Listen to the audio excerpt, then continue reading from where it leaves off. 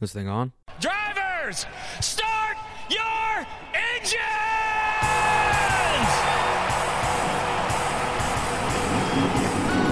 Welcome to the one place everybody wants to be. Victory Lane, your source for news, analysis, discussion, interviews, and more from the world of NASCAR. Now, here's your host, Davey Siegel. It's been a minute, but welcome back, party people, to the place everybody wants to be. You know it, you love it. It is Victory Lane. New year, new decade, same great podcast for you. We're back. Hopefully we'll be better than ever in 2020 to kick off the new year and the new decade. Glad you're here along with me for the journey. We're going to kick things off with my conversation I had at ISM Raceway with Brittney Zamora here in a minute. But before that, I want to start off this episode in a similar way that we started off pretty much all of last year's episode. Say it with me. Reggaeton! I love it. New year, same me, right? Welcome to 2020. Now, you're probably asking yourself, or you're not, what's happening? What is going on in the world? Well, personally, I've been some places. I've also been chilling at home for a little bit. I actually prepped for this episode like a few weeks back. So the notes that I wrote down said that I went on a cruise before Christmas, enjoyed that, been hanging. That's true. I've been doing all of those things, and I did all of those things. But, I mean, you don't come here to hear that. You come here to hear about stuff that's happening on the NASCAR front. And let me tell you, there is a lot of stuff going down in the world of the National Association for Stock Car Auto Racing. Silly season going all over the place. Drivers going to new teams, signing back with their old teams, crew chief swaps, sponsor announcements, schedule changes, car changes, package changes. Everything is going on. Unfortunately, we are not going to do that on this episode, but fear not, because the opening race, the Daytona 500, is less than 1 month away, which means we're ready to kick everything back into high gear, which means that I'll be on later on this month to recap all that happened in the offseason while I was gone in my winter hibernation from this podcasting world, and we will preview what's going to happen in 2020 as well. But we have interview time with Brittney Zamora. That is what we're going to talk about today. That is our main topic on the agenda. She just completed her rookie season in what's now known as the ARCA Menards Series West. She will not be back with Bill McAnally Racing in 2020 as they recently announced their 4 rookies that will be piloting their Toyotas earlier this week. But we sat down last year, weird to say, at Phoenix and talked about a bunch of different topics. We always have a good time chatting. I mean, there's fun stories about being at the track as a baby. And when I say a baby, I mean an infant baby. Golfing fails. That was one of my favorite stories that we talked about. Kind of her rapid ascension to the NASCAR ranks through the Northwest super late model scene. I think you'll enjoy her reminiscing on those days. And so much more. As I said, we talked at Phoenix last season for about 30 minutes. It's a fun time. I hope you enjoy our conversation. First one of 2020, kicking it off with Brittney Zamora.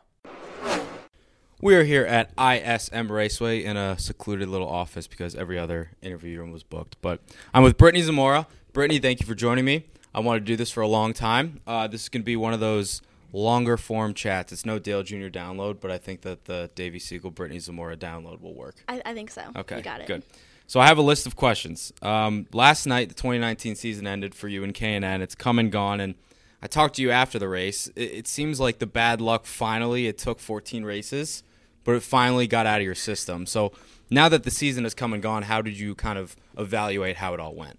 Overall, I think it went really well. We ended up 5th in points. You know, we sat around pole a few times. We got the podiums, we got the top 3s, the top 5s, all that good stuff, and we led a lot of laps, which was one of our biggest goals for the year. It went pretty well. We had the mechanical issues. We had the bad luck you're talking about. The first 50 laps last night, I'm like, here we go again, you know. But luckily, we were able to get it turned around. We got our 2 laps back after fighting MSD box issues. We had 5 wheel weights come off. So there was a terrible vibration the entire race. I feel like any bad luck that can happen in racing, it's happened to you this year. It's happened to me, yeah.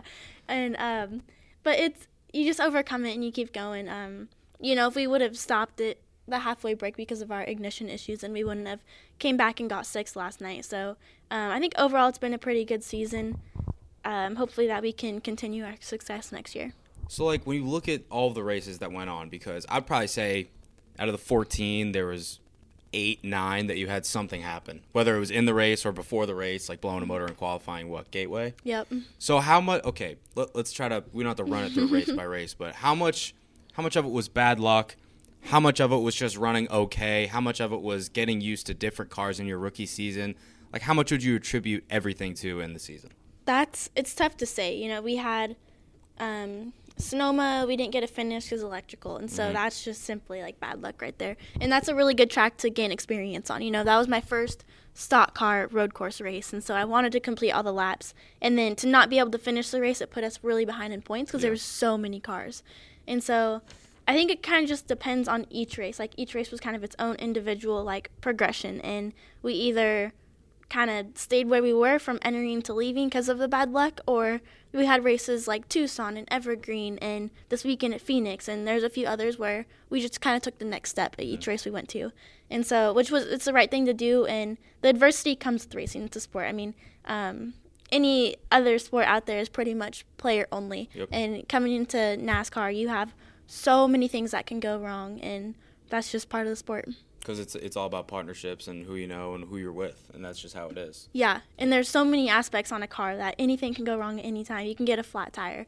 You can have ignition issues. You can blow a motor. All that stuff can happen. It's just so much out of your control. Yeah, exactly. I feel like people from the outside don't really understand that unless you're in it, because, like, I was talking to Meg Oliphant, one of the photographers, last night, and she's basically saying, you know, why were the East Coast cars so much better?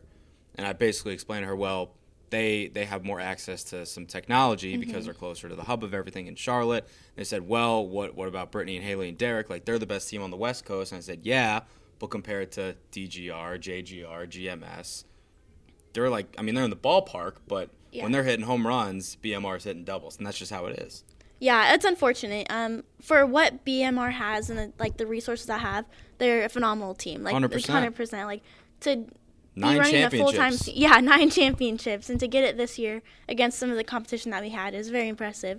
But it's the fact of being on the West Coast versus the East Coast, and it comes naturally with the location of the teams. So I mentioned the partnerships. I think the one thing that some people might know you by is that bright orange car that you drive. 99 with sponsorship from Ineos. I want to start out with one thing, because I remember we had this conversation at Irwindale. How do you pronounce it as Ineos, right? Ineos. Are you serious? Ineos. So I've been doing it wrong all year? You're fine. Everybody kind of has their own version. I could have sworn it was Ineos. Ineos, yeah. Ineos. Uh-huh. Like, each person you meet will say it a little bit different, so. How long did it take you to figure that out? Well, the meeting I had with them prior to the year, they kind of taught us how to say it because we're their brand ambassadors. I could have sworn at Irwindale you told me it was Ineos. Ineos? I might have messed up. Like A-N-Y. Oh, N, okay. like E-N-N, and then Eos. Ineos. Ineos. But it's a motor oil company, Japan? Yes, okay. Out of Japan. So it's difficult to pronounce, that's one thing, but the car looks really good. How did that partnership come about in the first place for this year? So it actually worked out really well. I was working with Toyota to get into possibly a full-time ride for the K&N series. Oh my gosh, I just said it. Now I'm all messed up. That's my fault. No, that's my fault. Ineos is, they have sponsored Kyle Larson in the past, and they just kind of wanted to start out a lower series and get the brand recognition. So they wanted to start out in the NASCAR K&N series, stay involved with NASCAR, and then once the brand was out there and recognized, then they could start, continuing to move up throughout the series and get more recognition. And they sponsored some races this year too. Yes, yeah. The title of the races was Ineos. And so, with me working with Toyota and possibly BMR, and then Ineos trying to get into Napa stores and promote their brand all over the United States, and it just worked out really well with Toyota, BMR, driving a Toyota Camry from Japan. Yep. The Ineos Motor Oil Company being from Japan. It's like too good to be true. Exactly, yeah. It worked out really well. So let's go back a little bit to your roots, and I know you've talked about this extensively for stories, shows, whatever, but I want to hear it again. So Kennewick, Washington, that's where you're from. Super late model, Northwest background. And I remember I talked to you for a story, and I wrote down this quote. You said, "I'm a rookie in the K&M Pro Series, but not to racing stock cars." Mm-hmm. So take me back there to how things started for you in racing in general. And then we'll get to the story of when you first went to the racetrack, because that's crazy. Oh, my gosh. That is crazy. Yeah, so my dad actually got me into racing. I'm a second-generation driver. He won several tour championships around the Northwest, very successful in every series that he raced in, super late models. And when he got into super late models, I'm like, that is the car that I want to drive when I grow up. And so at this time, I'm still 4, 5, 6, very young, but I knew it was what I wanted to do. Gotta start them young. And exactly, you do. And so I got into go-karts the day I could at 4 years old. Did those for like 8 years, won national titles, championships, wins, all that good stuff. Moved into stock cars, did the same thing in mini stocks. Moved into supers, did the same thing there, and then now I'm lucky enough to be in the NASCAR K&M West Pro Series. So that was 4 years old. 4 years old. But 4 days old, I think. 4 days old. That's when you first went to the racetrack. Yes, it is. Why did that happen? My parents are crazy. You were fresh out the hospial, 4 days old, and you're already at the track. I know. Crazy, huh? Tell me that story. Like, how does that even happen? I don't really remember the day, but I mean, it was the start of it all. Like, every single day of my life except 3 have been involved with racing. Like, it's really crazy to think about. It's been my entire life. It's a lifestyle. I'm thankful they did that, because it's been a really great journey to this day. It's literally all you've ever known. It is, because when you didn't know anything. When I did exactly, yeah. When I couldn't even like eat or sleep on my own, I was at the racetrack. So, but yeah, it's been really cool. I'm glad they did that. So as you mentioned, racing's in your blood, second-generation racer. And in 2018, you were with the Kawicki Driver Development Program. This is a big year for you. So not only were you with that program, you were the Wendell Scott Trailblazer Award winner. You were the Washington State Rookie of the Year. 1 year removed from that, almost in 2020 now. How big, looking back on 2018, how big was that year? It was a huge year for me growing as a driver, to get my foot into the NASCAR world, you know, because Evergreen's a NASCAR track and NASCAR home track. And so to be able to back up my resume with all those statistics, and my resume was great before, but that just kind of put it to the next step. And that's what really helped me get into the series this year. And that's what I was going to say. So the next step, jumping to K&N from racing super late models and kind of the home tracks aspect of things. I know probably looking at it from a 30,000-foot view, you thought, all right, this is going to be a big jump. But when you first got in the car, besides the dirt race, because I know you'd never raced on dirt, how much of a jump was it initially, and was it bigger than you expected?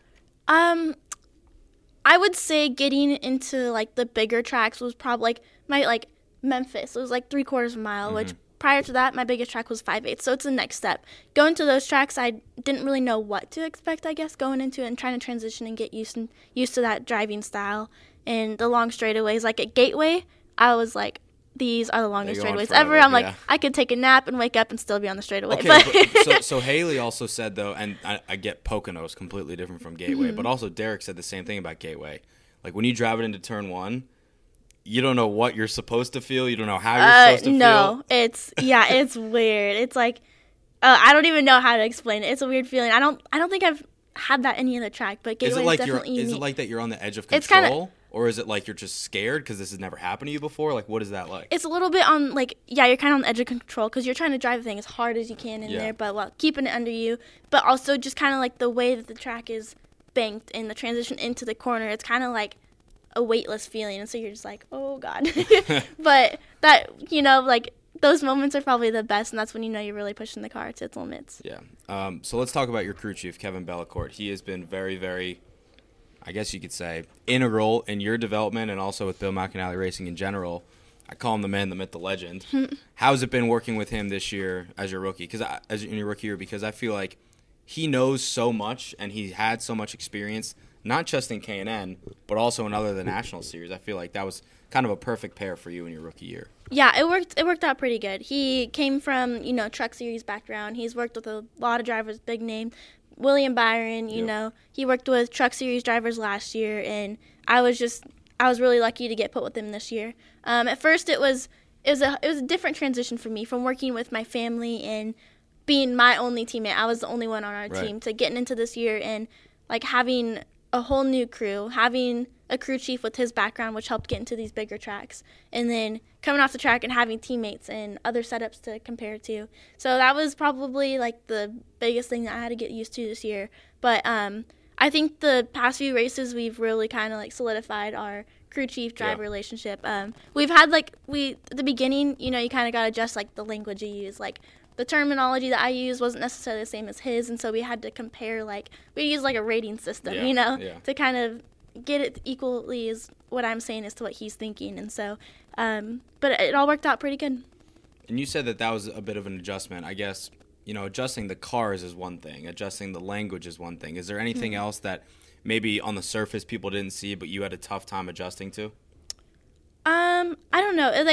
Just the whole aspect, going to the races and how NASCAR is run, the schedule, the prep that goes into these races is a lot different than, your local Saturday night show. You're traveling all over. It's not like you're just going to the track every weekend. It's a full-time job, yeah. Versus, leaving Friday, coming home Sunday, racing on Saturday. Right. I'm traveling all week, going to sponsor events, getting interviews, making phone calls. Yeah. I'm all over the place, but it's fun. I never thought of it as a full-time job, but it kind of is. It really is, Especially somebody in your position who's still young, trying to break in, per se, make your way in the sport. I never really thought of it as, a job. I thought of it more so as an opportunity. Yeah. But you want to take that opportunity and take it to the next level. Yeah, and it's awesome, but, there's so many events that you go to, like SEMA to represent NEOS and Toyota Motorsports Day, and here being at the track and racing and watching the races.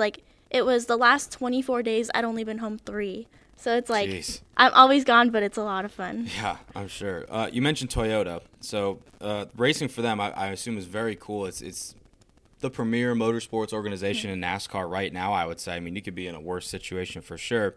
And I know that you guys do some cool team activities, especially with your younger drivers. You went to a boot camp somewhere recently? How was that? Oh, yeah. They have put you through so much training, which it's a huge benefit on track. Getting that, we have a nutritionist, and we have a personal trainer, and we have apps and stuff that keep us connected and keep us on track, so we're not slacking in between races and stuff.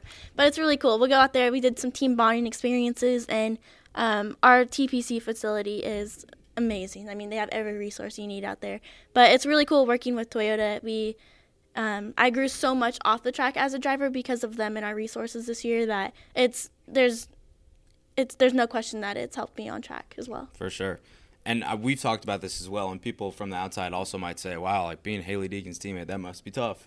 And then when you throw in the other aspect of another female being her teammate, what is it like to be her teammate? Because I know she gets all the spotlight, right? There's no debating that.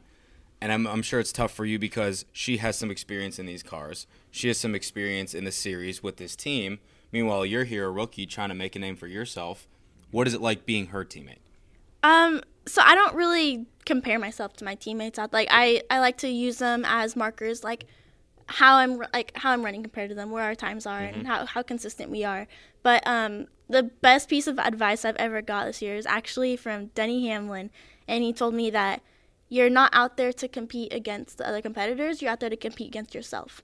So it's what can you do to be better than yourself, better than you were last lap, better than you were last race. And as long as you keep doing that, then you're on the right track to success. And so I was it mind blown me. I'm oh my God, because I'm always worried about what is somebody doing that I'm not, or all this kind of stuff. And I think that's still good to keep in mind, just to kind of see how they're being successful and how I can improve myself. But I think that's literally the best piece of advice I've ever heard, is just to focus on me and what I'm doing. Yeah, right? And just focus on what I'm doing in my career and how I can keep getting better myself. So you mentioned you talked to Denny Hamlin. I think that was at Sonoma for an event. Any other drivers that you kind of maybe had to pinch yourself and say, wow, I'm at an event with this driver, I'm talking to this driver right now? Yeah, there's been a few cup drivers, especially at Toyota Motorsports Day. You get to hang around Kyle Busch. I had lunch with Martin Truex Jr. We just talked racing, Scott Pruitt, not a NASCAR driver, or not, but it's just cool to have those opportunities and just walking around the pits Denny's saying hi to me, and we're talking about the races, and it's so right. I gotta act cool, but it's cool to have those connections and be able to stay involved with the sport, and it's really cool. How do you balance having friends in the pits, in the garage, relationships with different people. Like, is that hard for you to balance? Because I find myself as like a young-ish reporter who covers people like you, Haley, Derek, like all these people. I become friends with you guys, but at the end of the day, like I have a job to do, and so do you. Yeah. So how do you balance that? Because I feel like it's kind of a fine line to walk. Yeah, I get that 100%. I think it's all about like the right place, the right time. You know, like I think it helps being in the racing world. I know what the other drivers are going through. I know what their race day schedule looks like. I know like how to talk racing, all that kind of stuff. So I think that definitely helps. And everybody in the racing world knows that too. And so it's all about right place, right time. And it's tricky for sure, but I don't know. I think I'm still working on it. I think you can always be improving on that. It's like you either get it or you don't. Exactly, That's what I tell my friends at home because they don't really get racing, right? And they're like, how do you go like to all these places every single week? Like, why is there a track in Idaho? And I'm just like they don't get it. Yeah. You know, it's one thing to understand how everything works, and it's another thing to just be on the outside. But I think everybody can improve at that because, I mean, like you said, it's an ever growing type of thing. Yeah. Like balancing those relationships in the garage. And you're right. It's tough to find like a fine line between like friendships and like business, you know. But yeah. So we mentioned your dad off the top. He's been by your side pretty much the whole way. Your whole family's been there. And I know Sierra bakes some wonderful cookies. She does. So every race. Every race. I didn't get any for the yesterday. crew and for everybody. There's none left, right? No sad. cookies left. All right, well, hopefully next year I'll get some more. What's it like having the support from your family? Because I know they mean so much to you. Yeah, it's really cool. There's been a few races this year, like down in New Hampshire, which is totally across the country from everybody, and it's just kind of unrealistic for my whole family to go there and be at the race. And it's weird not to have them there. Yeah. Ever since, like, 4 days old, the racetrack, my whole family's there watching my dad. 4 years old, riding my first go-kart race, like, my whole family was there, and that's been my whole racing career. And so it's weird not to have them there. They're my backbone. They're my support. They're there for everything.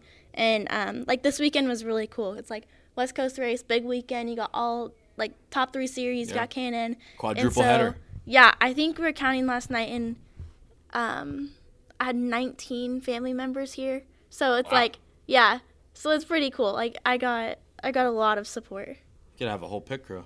Pretty much, yeah. A few, maybe two. Should've thrown them out for the break there. Right, yeah. All right, you ready for the fun stuff? Yes. Okay.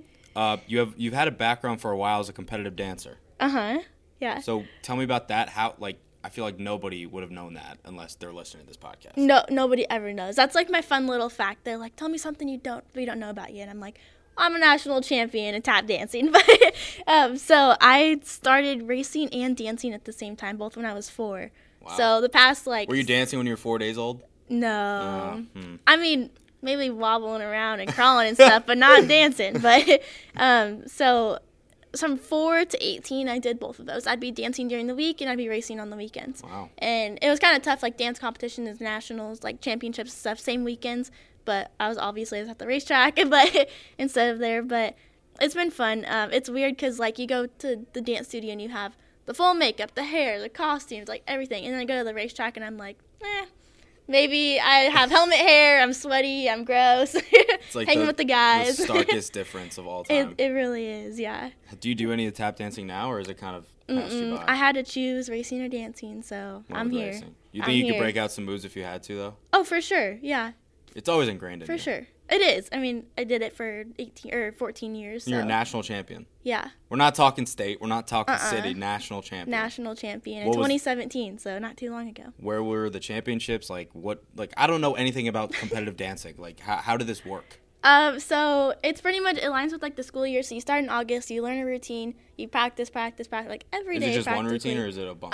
I had 7 routines. Jeez. And so, yeah, that was kind of a lot. But, and so you, like, practice all year, you go to championships, and then we actually had nationals down in Oregon, and people from all across the country, Hawaii, like, it's a big deal. And we came in and we won in the tap category for national champions. Jeez. So, like, I assume you have a coach?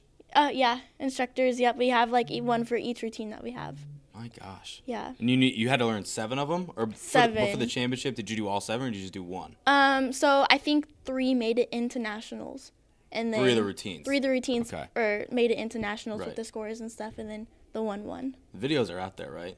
The actual national championship dance is on YouTube. Okay, yeah. I'm gonna have to go watch that. So what do you do for fun? Because I know that away from the track, you don't have a lot of time away from the track, but when you do, you got to spend it wisely. Like, what do you do? Who do you hang out with? So I go back home. A lot of my friends have moved on to college and stuff. So when I go back home, a lot of them aren't there. But my best friend still lives at home. We hang out. We get together. I'm the big family person, so I love hanging out with my cousins. My then we'll have my family likes to throw like random parties. Like, oh, this happened, let's throw a party. So we go and have a party. So like the whole family is there, which is really fun. So usually catching up time with them, like kind of like I said earlier, I was home 3 days the past 24. So it's good to catch up with them. Always training like every day. But so that's what I like to do. I'm up for anything usually. You've been a bit of a gym rat recently. A little bit, I've seen on your Instagram, a little Snapchat, bit. yeah. I don't know. I'm kind of careful. Like, not all people don't want to see that all the time. So I know, I'm like, yeah.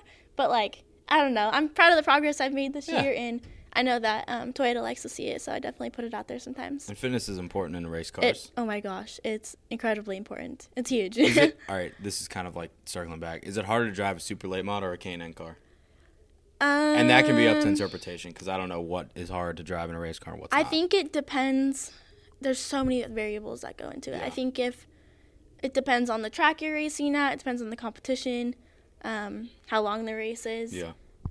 I don't know. Summer Showdown, 200-lap race at Evergreen in the middle of July is hot. There's 200 laps around a 5/8 track. It's fast. It's big track. You got Preston Peltier, Bubba Pollard has been there, Derek Thorne, like Chris Davidson, Chris Eggleston. I mean, that's a hard race. Oh, yeah. That's hard. But then, Sonoma. Like, I only got a few laps, but those, like, it's tough, you know? You're not just focusing on per lap and who's on the inside or who's on the outside. Sometimes you don't even know what's inside, what's outside of Sonoma. You're like, I don't know. You don't even know where you are. Exactly. And the heat was insane there, and upshifting, downshifting, and just you have so much going on at once that's pretty technical too. And also your first race ever in a K&N car was on dirt. Oh my gosh. That was fun, wasn't it? That was something, yeah. I'd never been on a dirt track a day in my life, and then they put us in a stock car on dirt, and I'm just like, what is going on? But what a way to kick off my K&N career. Oh my gosh, I know. That was tough. That was really tough. When you saw the schedule, were you just like, whoopee? Well, okay, so when I saw the schedule and I saw the Vegas race, I'd actually been to the race in September the year prior when it was just a mess. Like, dirt everywhere. Yeah. The drivers couldn't see. Yeah, There that were was a mess. Uke tires on the track. Everybody was wrecking. And I'm like, oh my gosh, that's what I have to look forward to. But they had a better crew. They had a better track crew. Track conditions were a ton better. I'm not used to, like, potholes in the middle of the track. And so, like, those were weird. Just getting, they're like, you got to pitch her sideways. And I'm like, it took me a minute to learn because, like, I don't want the car sideways when, like, the past 16 years. Goes against everything I haven't you've want the car learned. sideways, yeah. So I picked it up, but then it was just a whole new world. Finished to 11th, me. right? Yeah, lead lap, finished 11th. Yeah. So, I mean, I was thinking, first ever start on dirt, finished 11th, lead lap, nose clean, pretty good. Yeah, not too bad. You kicked it off well. Not too bad. So we're in Phoenix, and I think, today is Sunday, so this would have been Friday. I go on Snapchat and Instagram, I look at your stories, and you're playing golf. Oh my gosh, yeah. What happened? I was trying to play golf, yeah. I'm not a golfer. My form's terrible. I had to get, like, a running start and stuff. It was bad. You're but like Happy Gilmore. It's 100% Happy Gilmore, yeah. That's how I did it. And so our little B&B has a putt-putt course in the back. And so I'm like, and then in the backyard behind that is an actual golf course. And I'm like, I'm going to just drive a ball. Like, I just want to hit it as hard as I can. I never have the room. Like, I don't have a putt-putt course in my backyard. So I'm like, I'm just going to One in Rome. a shot. Why not? So I take a few practice shots, a couple, like, ricocheted off the wall and landed in the pool. And I'm like, oh, my God, I'm terrible. And then I actually am really bad, too. It's so bad, yeah. And so I'm like, whatever, I'm going to get it one last shot here. Like, we're just going to try this. I can't go out, like, not being a success at it. I didn't succeed at it in the end, but it came out with a funny story. So I go and I just swing the ball, right? Hit it, it flies. Next thing you know, you hear a little chirp, and feathers flying everywhere. I hit a bird with the golf ball. It's unbelievable. We didn't see the bird fly away, and I think he's He went to I think bird he's heaven. resting now. He's in bird heaven. So here's what I did. What are the chances? So I watched it once, and I saw your reaction. I was like, wait, what? And then I had to go somewhere. But then I like watched it again, and then I turned on the volume. I heard like a faint chirp. Yes. So I cranked up the volume. I heard the actual chirp, and I audibly had a gasp. I was like, oh my God. I'm sorry, are you kidding? I don't know. I couldn't believe what happened. I'm like, I'm a terrible golfer. I don't have any aim when I hit the ball. Like, what are the chances a little golf ball is going to nail a bird? And what are the chances that they would have got it on video? And oh my God. It's what they say. Like if there's like a what? wall that doesn't have a safer barrier or something, like a race car will find a way to hit it. Oh, of course, yeah. If you're not If there's skillful one at car to golf, you'll wreck that find a way to night. kill a bird. I guess, yeah. So I think you should probably so just retire from the golf game. Yeah. Well, see, I went to Topgolf out after. Yeah, and that's I'm what I like, was gonna say.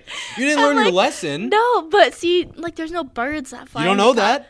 Yeah, I probably would have found them if they were there. Yeah, but well, you didn't, right? I didn't hit any birds at Topgolf. That you know of. That I know of. Okay, well, rest in Yes. peace to that bird. Yes. Rest in I peace hope to you your had a good golf life. success, I guess. Clubs are going in the closet. I guess so. All right, we'll wrap up here. Let's go back to Toyota for a little bit. You're one of a few females that are under that banner. I think Toyota has the most female race car drivers out of the manufacturers right now in NASCAR. What is it like? It's kind of a cliche question. I'm sure you get it all the time. Mm-hmm. But being a female in a male-dominated sport in the garage, have you noticed any difference with that? Or since it's all you've ever known, is it more so just normal? Yeah, so it's pretty much like all I've ever known. Getting into the higher series, there's definitely a lot more attention towards you. I think the pros or cons. I think everything's amplified being a girl. So you go out there and win, people are going to think it's the greatest thing on earth versus like a guy would have won. They'd be like, oh, cool, he won, you know? So I think everything's amplified. Or say a girl goes out there and wrecks, they're going to be like, oh, she wrecked because she's a girl. A guy goes out there and wrecks, they'll be like, oh, it's racing. I've heard that so many times. It's insane. Yeah, I have and too. So I think everything is just amplified being a female in the sport. But I love it. I wouldn't change it. Like, I'm glad I am who I am and in the position here. But it's fun. I like bringing the limelight to it. Like, I want to show other girls that, like, you can do it. Like, just don't listen to them. It's not a big deal. I don't think of myself as a girl in the sport, and that's not why I'm here. I'm here to be a racer. 100%. And to go out there and compete and win races and hopefully make this as a career. So Haley has been asked about this too, and I think pretty much like every female race car driver has. How many guys slide into your DMs per week? Oh my gosh, yeah, that's interesting. There's a lot.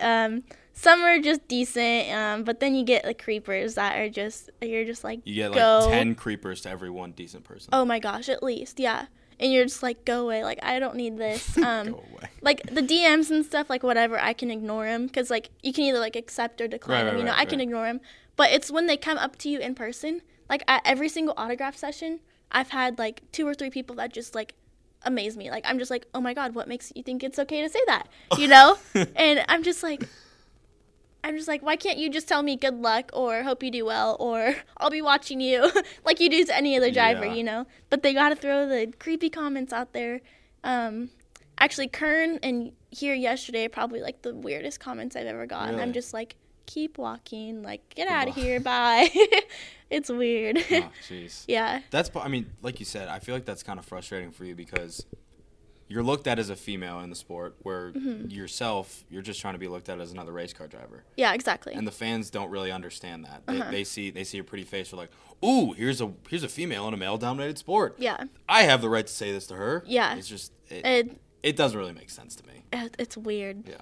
Yeah. That's, I mean, even from, like, super late models and stuff, you'll have, like, occasional, like, weird guys and stuff. But it's weird how amplified it gets getting into even just, like, the K&N series. Like, yeah. I'm not even, like, in trucks or Xfinity. I'm not, like, a top-tier series driver yet. They're digging deep. They're going for it, yeah. For sure. All right. Last question. Let's talk about some short-term and some long-term goals. Next year, in terms of 2020, I know you don't really have your plans super firmed up yet, but what are your short-term goals? Let's talk maybe the next 2-3 years. What are you looking at? Yeah, so I'd love to be competing in the ARCA series. You know, that's what the K&N series is turning into, and I believe that I think that ARCA has kind of always been a little bit ahead of the K&N series with the super speedways and just the schedule that they have, like going to Daytona and Pocono and all these different tracks. Like, I think that's the next step to be able to get ready for the full-time truck series or truck starts and stuff like that, because that's where they're going to be racing. And so I think that'd be the perfect transition for me next year. I'm not really sure what next year holds yet. I won't find out for a few more weeks, but hopefully that we can keep partnering with Toyota. So hopefully once you accomplish those short-term goals, we look a little bigger picture, long-term. Most people say, I want to win a cup championship, or some people say, well, I just want to start a cup race, or I want to win a cup race. What do the long-term goals for you look like? I just want to make a career out of racing. So cup is the goal. Like, that's what I want to be doing for a living and stuff. And right now I'm on that track, so I'm pretty happy with it. So yeah, cup goal, like making my way. I don't want to be rushed. Like, I don't want to be like thrown in a truck when I'm not ready, or thrown into Xfinity and not have the experience I need to be successful. And if you do that, then you're probably not going to make a career out of it. So I just want to, be smart with my time, like be successful in each series that I go to, and just make this a long-term career for myself. Well, you got a good head on your shoulders. You got a good support group around you. Yes. I think you're heading in the right direction. I think so. Thank you for the time. Of course. Appreciate it. Jeff, come here. Say some words. Come on. Say some words. Come on. This is Jeff with the Davis Group. He's a wonderful guy. Jeff, how you doing today? I'm doing great. Did you enjoy this interview? Oh, absolutely. Did you enjoy this season? It had its ups and downs, but we came out of it pretty good, I think. How much do you love me? Does that have to be aired? I mean, No, I'm not cutting this out. It's pretty well known that you love me, and Correct. it's like it's reciprocal, but it's a manly thing. Okay. Well, thank you. I'll give you one more hug. You're not going to Miami, right? No. Okay, well, I'll give you a hug today and say goodbye. Thanks, Jeff. Thank you, Brittany. Got a little bromance. Yeah, we always do. You love our bromance, though. Oh, yeah. There you have it, folks. Brittney Zamora and I's conversation. Told you guys would like it. It was a nice convo. I wanted to do more conversations like that with drivers, crew chiefs, people around the sport in general, when you literally sit down in a room next to each other and just shoot the you-know-what. And I didn't really get a lot of chances to do that this past year because of my other work obligations. But hopefully 2020 we'll be able to do some more of that stuff, because I really enjoyed that. And now this is where we usually go into Lug Nuts of the Week, and I cue the music. But I'm not going to do that because there's too many to count. So we'll come back next time. Don't know when, but soon, hopefully next week, with a comprehensive preview of what's going on in the offseason, what will be going on in 2020. And speaking of what's going on in 2020, I have a favor to ask of you guys. Please take a couple minutes, write a rating and a review on iTunes. That's not the favor, but I also just kind of added that in. What do you guys want from this show this year? Tell me who you want me to talk to, how you want me to talk to them, how do you want the conversation structured, what do you want the format of the show to be? Do you want more race recap and race preview and less interview? Do you want more interview and less of the recap and preview? Like, whatever you guys want, I will do. I kind of have a rough idea of how I want conversations with certain drivers, crew chiefs, owners, media members, etc. in the sport, how I'd like them to go. But if you guys want me to talk to somebody in particular, or you want me to ask a certain question, or you want me to change up the format of the show once or twice, or maybe every now and then, I'll do it. Like, I know this podcast is not like a huge deal or anything. I actually just searched NASCAR on the iTunes podcast charts, and I was not even in like the top 50 or whatever, which is kind of crazy to me, but I guess I gotta fix out my SEO and keywords. I digress. But tell me what you guys want. Seriously, I'll do it. I'll do anything. I really want this podcast to be engaging this year with you guys. I want to get my listenership up, make it a little bit of a cult following. I would like that. That'd be cool. So, guys, that'll wrap things up for episode 39. Shout out to the OG Ryan Newman of Victory Lane 2.0. As I mentioned, do me a favor, rate, review, subscribe to this podcast, iTunes, Google Play, Spotify, SoundCloud. We're everywhere. Everywhere you want us, that's where you got us. Peace and love, my dudes and dudettes. Talk to you on the flip side.